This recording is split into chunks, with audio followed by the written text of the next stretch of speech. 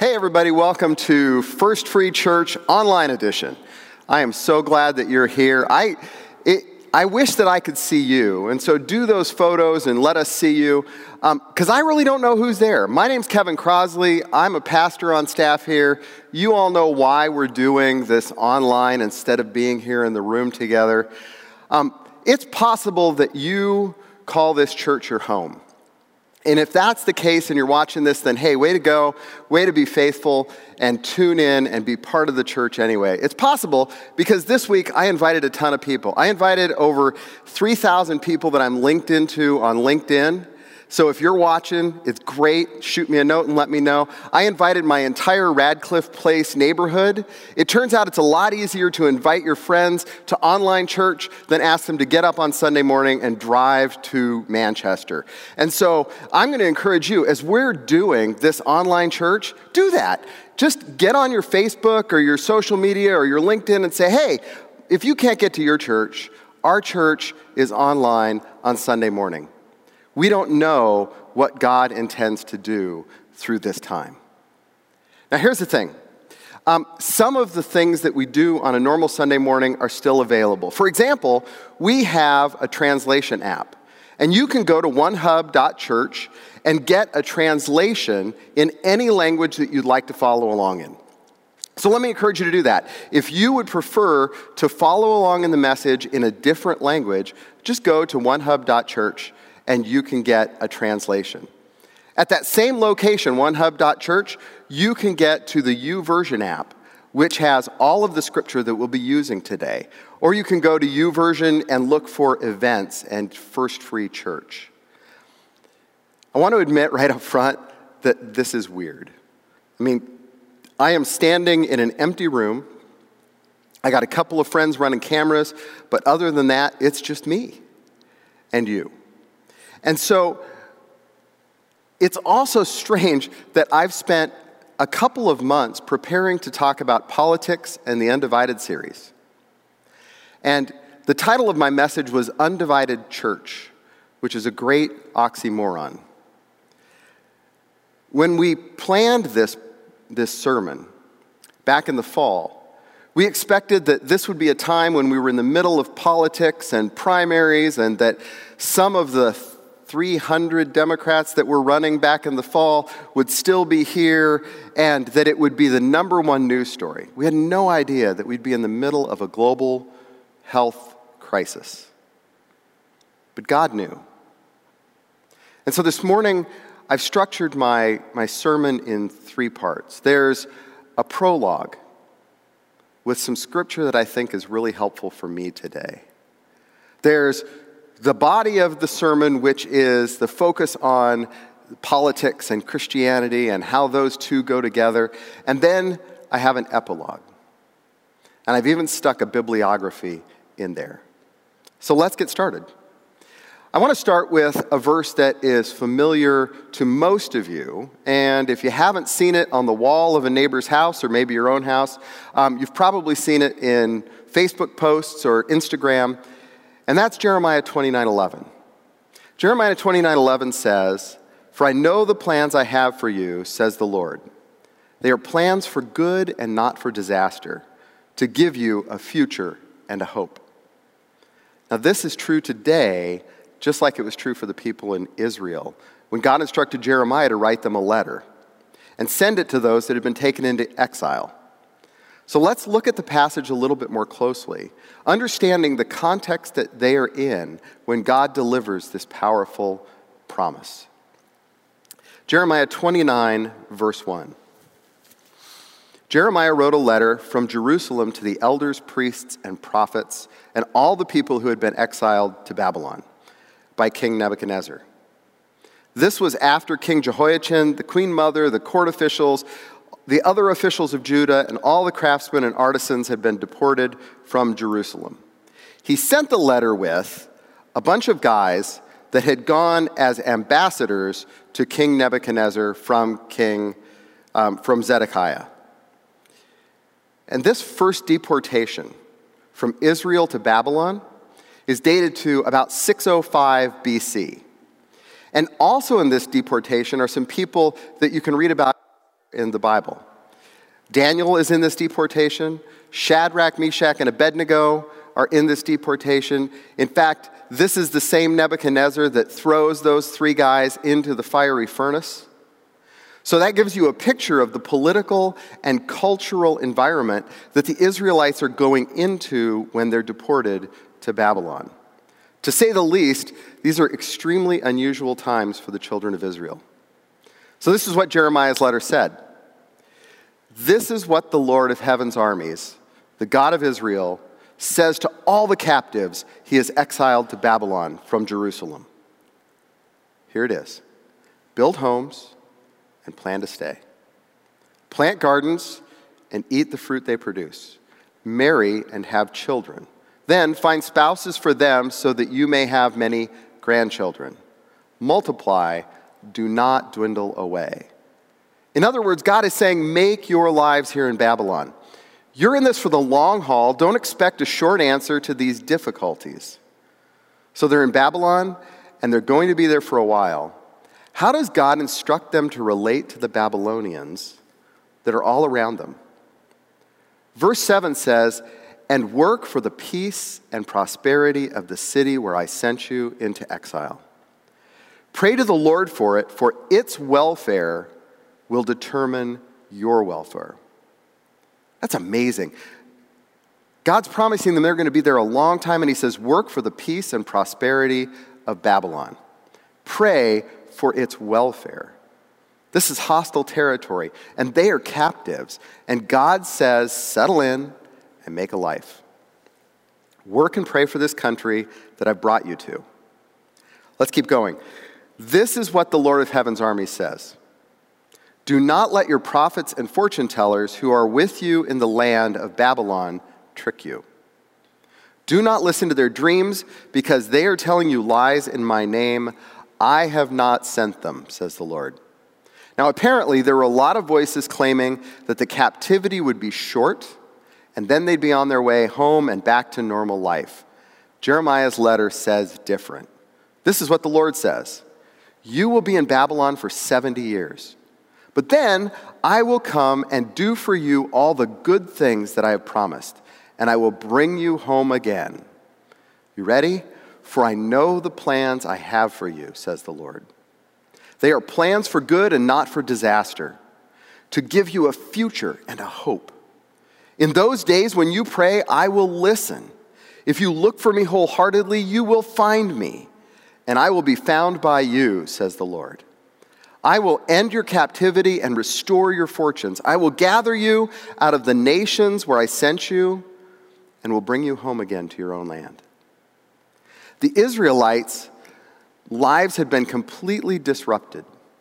They were conquered by a foreign king. They were taken into captivity in a foreign land. God had plans for the Israelites, but those plans would take 70 years to be fulfilled. But let's not forget that God was faithful and active during those 70 years. He was in the furnace with Shadrach, Meshach, and Abednego. He was in the lion's den with Daniel.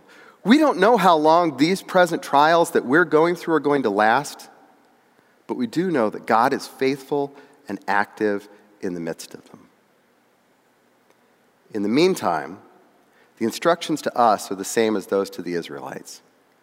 Work for the peace and prosperity of this country and pray for its welfare.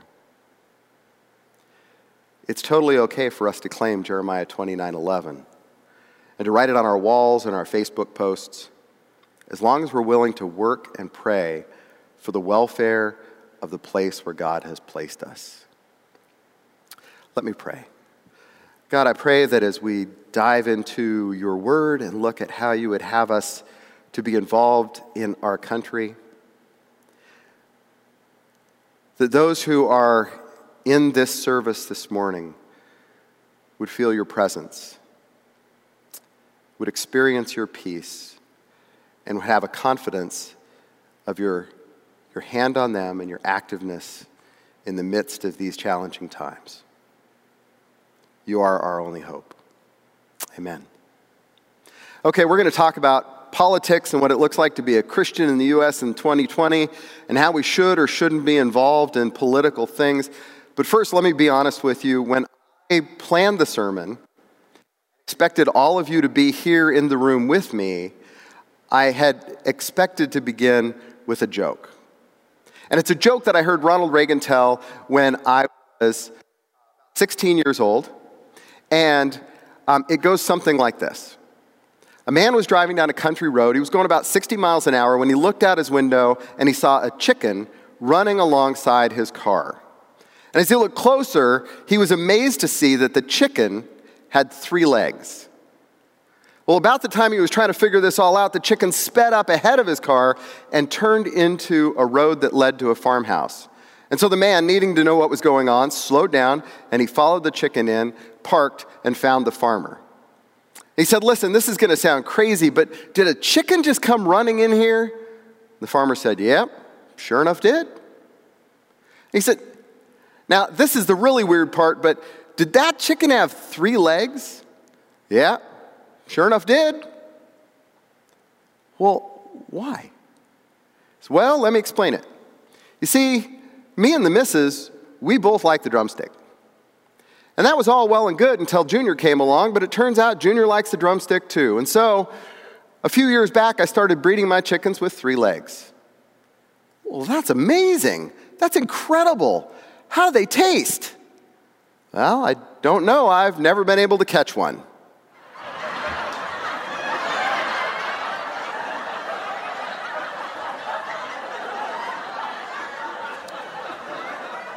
All right, that's enough. Thank you for the laugh track. Let's be honest, that's probably the only way that joke gets that much of a laugh.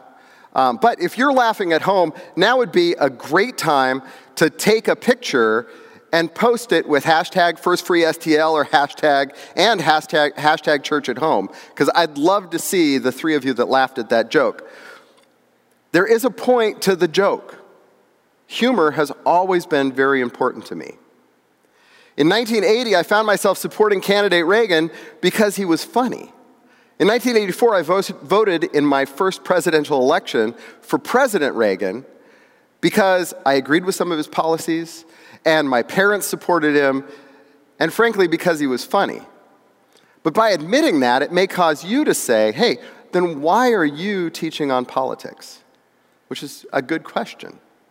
And so to answer that, I've done something unusual and prepared a bibliography that shows some of the sources that I've used over the last few months in preparing for this message.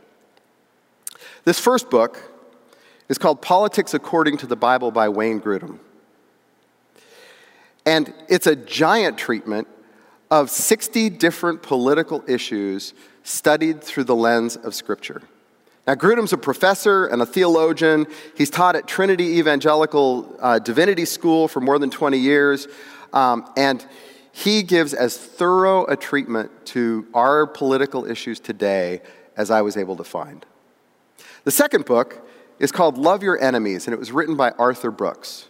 Now, Brooks is the former president of the American Enterprise Institute. He's a professor at Harvard now, and he may also be one of the bravest people in the entire country. Here's why. Arthur Brooks was the guest speaker at this year's National Prayer Breakfast. And he stood at the podium with Donald Trump on his right and Nancy Pelosi on his left, and he preached about Christ's words to love your enemies. That's brave. The third book is Reclaiming Hope by Michael Wear. The subtitle is Lessons Learned in the Obama White House about the future of faith in America. Now, Michael Wear served in the White House Office of Faith-Based Initiatives during President Obama's first term. He's an evangelical Christian who worked to advance initiatives on adoption and anti-human trafficking, among many others. I got a great quote from John Stott's book, The Message of the Sermon on the Mount, and I even have a Dumbledore quote coming up. But I want to be clear, not making any statements about your personal convictions regarding Harry Potter. So now you know some of the sources that have influenced my thinking. It's time to take a look at what's happened in American politics over the past 3 decades. And I want to start in 1994. So Bill Clinton's president, Nancy Kerrigan and Tonya Harding are in the news, and we all watched a high-speed chase of a white Ford Bronco on TV. And politically, the country looked like this. Now, this is a chart based on data from a survey conducted by the Pew Research Center several times since 1994. And the axis goes from consistently liberal, appropriately on the far left, to consistently conservative, way over here on the far right. The blue represents how Democrats and those that lean Democrat answered the questions, and the red represents how Republicans and those that lean Republican answered the questions. The gray in the middle is the overlap between the two groups, and the vertical lines show the median score for Democrats and Republicans. So I want you to take note of the distance between the median responses of Democrats and Republicans. And we're going to move to 2004. So in 2004, George W. Bush won a second term. The final report on Iraq found no weapons of mass destruction, and the Cardinals were in the World Series. They played the Red Sox, but we're not going to say any more about that. Politically, watch as we go from 1994 to 2004. Now, the gap between the Democrats and the Republicans is about the same. Where is it? There it is. But the whole country shifts a bit to the left. Now, not far enough left for John Kerry. How about if we move another 10 years to 2014 and see where that takes us? In 2014, we're halfway through President Obama's second term. Darren Wilson, Michael Brown, and the city of St. Louis are in the news. The San Francisco Giants won the World Series again, thanks in part to performance-enhancing drugs. And there are some significant shifts in the political landscape. So watch as we go from 2004 to 2014. Look at the growth in the gap between Democrats and Republicans. They're farther apart than at any time in the past. But wait, most of us remember 2017. President Trump was inaugurated. Mueller began an investigation. Covfefe, #MeToo, and opioids captured our attention. And in August, we all looked up in the sky to watch the sun disappear. And the country moved farther apart politically. So here's 2017. Remember, that shift happened in only 3 years. If you feel like the country is more politically divided than it's been in the last 40 years, it's because the country is more politically divided than it's been in the last 40 years. Here at First Free Church, we're in the 5th week of our Undivided series. And we've worked our way through the 4 buckets of belief. We've talked about dogma. That's the essential beliefs that are necessary to be a Christian. They cover creation and the fall of man, redemption and restoration. In short, the gospel and Christ's work. We talked about doctrine, those beliefs that our church holds that define us as a local Christian community.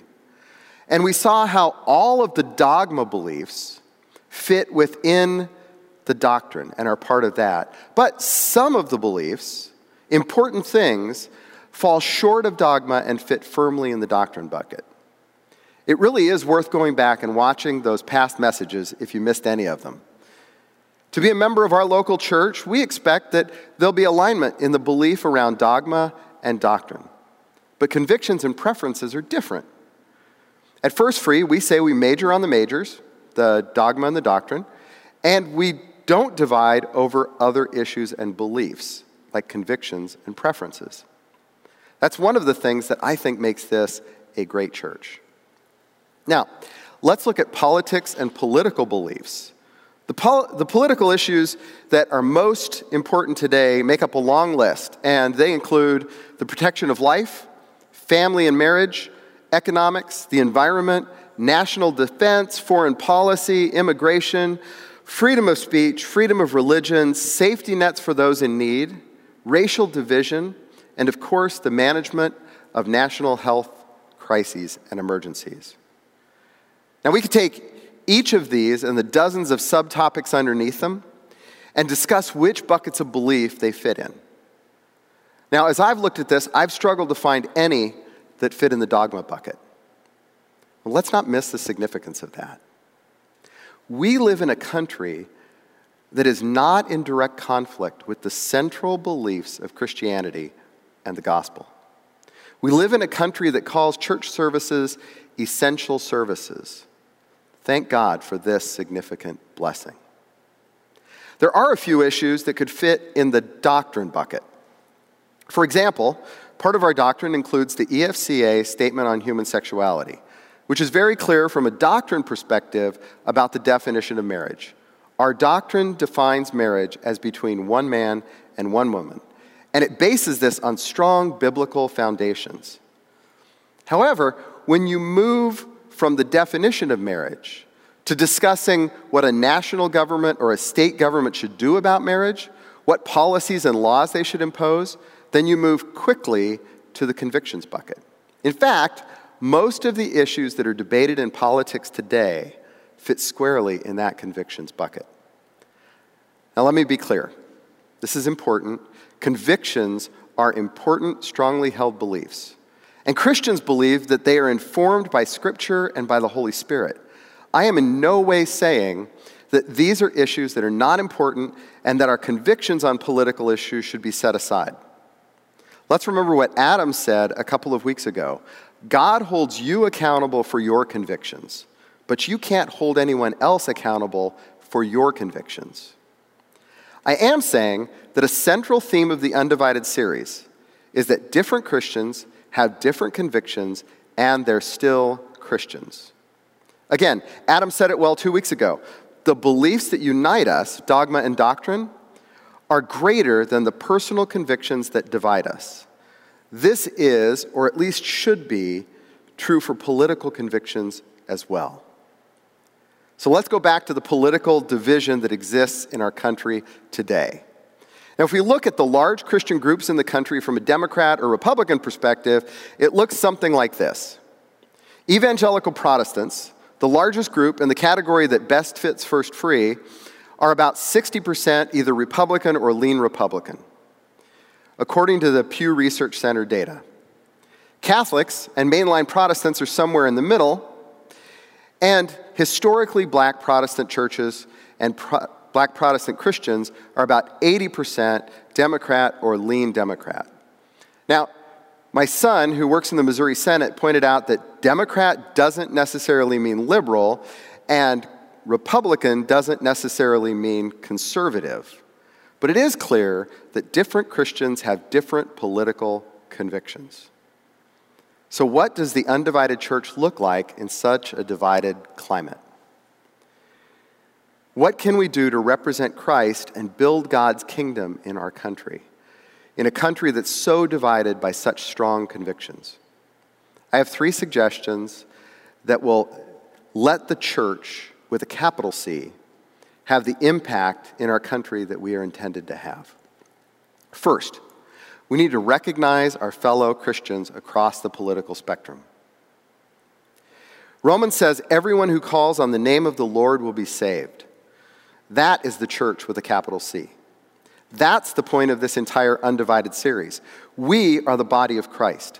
We are to be united in glorifying God and being his hands and his feet in the world. We are not to be divided over preferences or convictions, even political convictions. One of my best friendships that I ever had with a coworker was during the time that I worked for Sigma Aldrich. And my friend Rob is a Catholic who loves Jesus. And we would have the best conversations about how Christ lives in us and through us.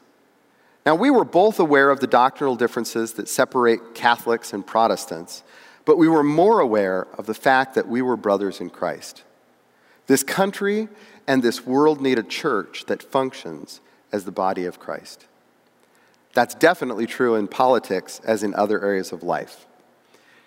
Now, John Stott's commentary on the Sermon on the Mount puts it this way. He's talking about when Jesus said, "You are the salt of the world."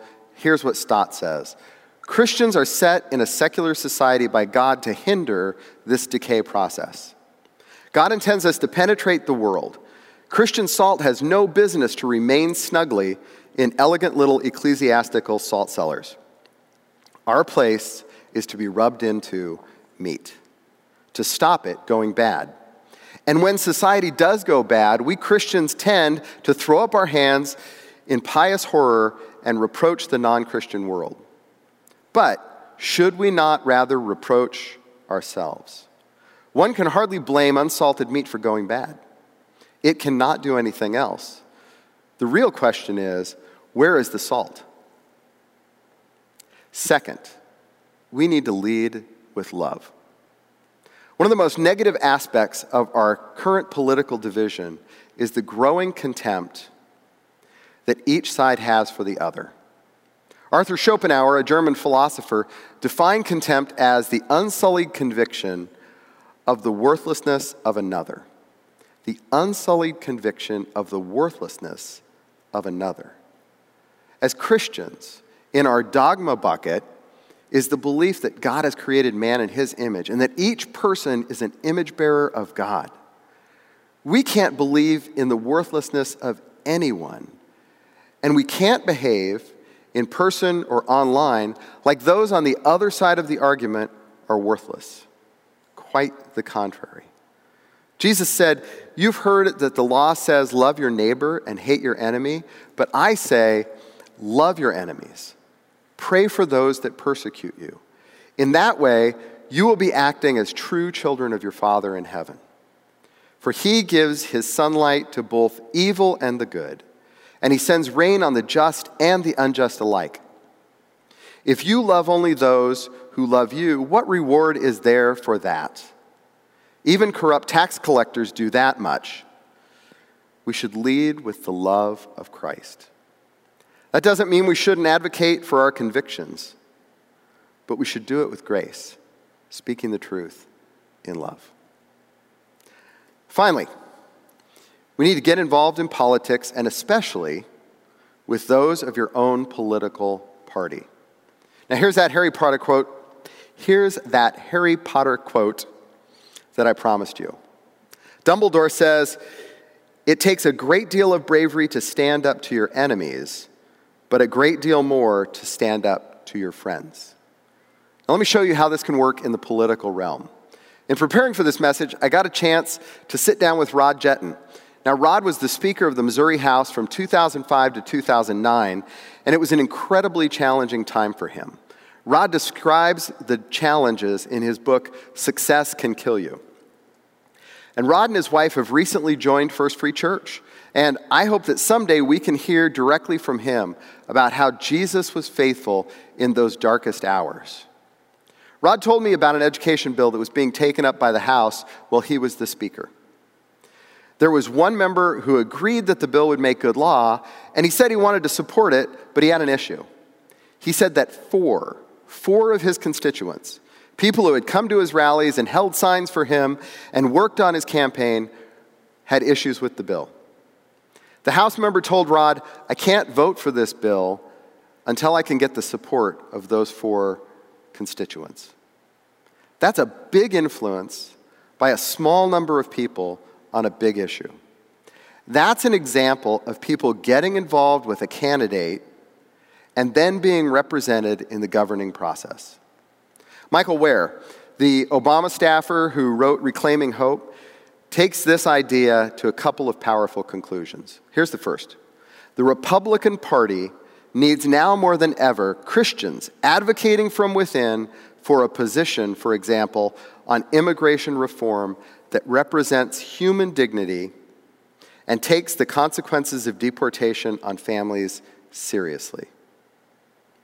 Christians who are Republicans have the opportunity to shape policy that will treat immigrants as people made in the image of God and deserving of that dignity. Christians who are Republicans have the opportunity to shape policy on other issues as well, like racial reconciliation. If you're a Republican or lean Republican, you can speak to issues where the party as a whole is not particularly strong. Similar encouragement can be given to Christians who are Democrats. Here's Michael Wear again. The Democratic Party needs now more than ever Christians advocating from within for a recognition that abortion is not a moral good, and that a respect for human dignity and a sense of protecting the vulnerable extends to those not yet born. Christians who are Democrats have the opportunity to shape policy that will protect unborn children who are made in the image of God. Christians who are Democrats have the opportunity to shape policy on other issues as well, like religious freedom. If you're a Democrat or you lean Democrat, you can speak to issues where the party as a whole is not particularly strong. It may take more bravery to stand up to our friends, but we also have much more influence with our friends in the same political party than with those in the other party. And that's an influence that Christians shouldn't waste. All right, before we close in prayer, I do have an epilogue to my message. Honestly, all of this discussion about politics, while I'm incredibly interested in it, I think it's important, feels so 2 weeks ago.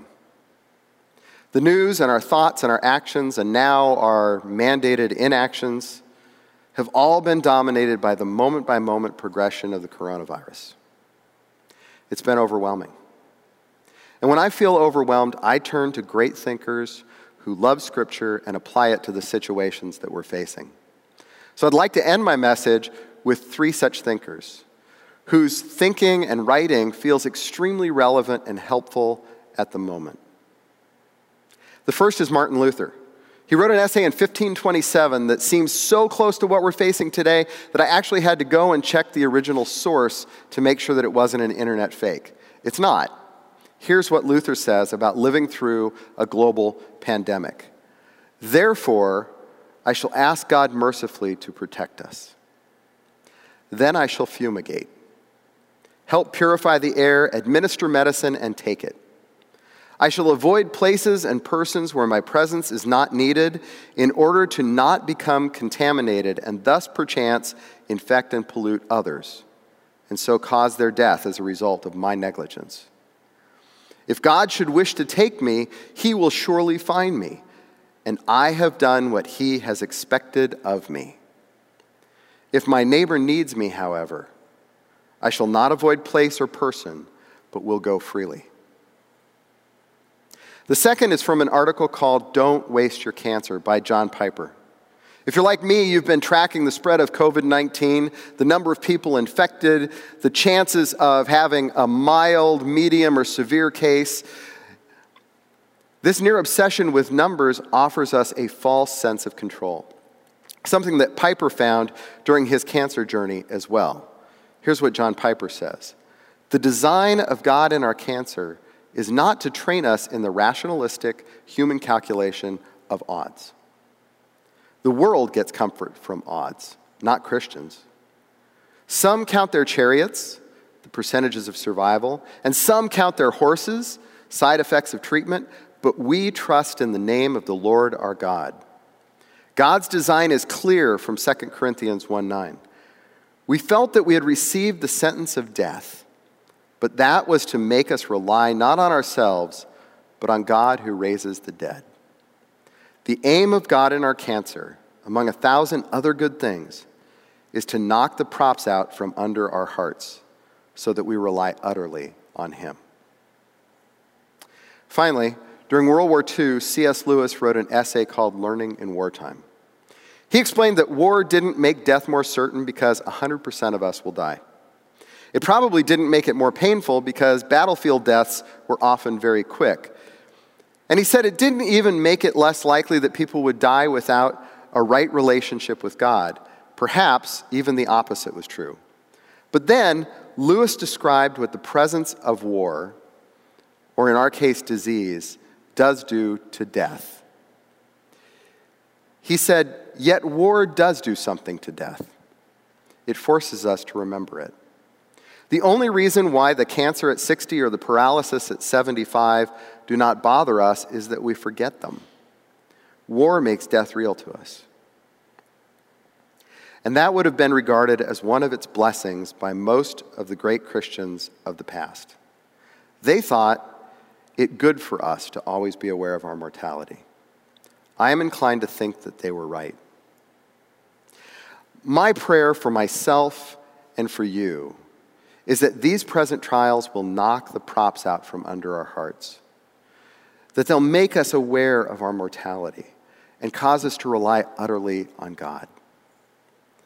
My prayer for those that don't know Christ is that these challenges would open up a willingness and a seeking for truth that would lead them to a saving relationship with Jesus.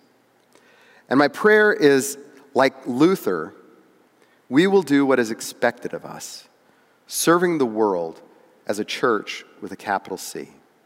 Let's pray. Father God, I thank you for your presence.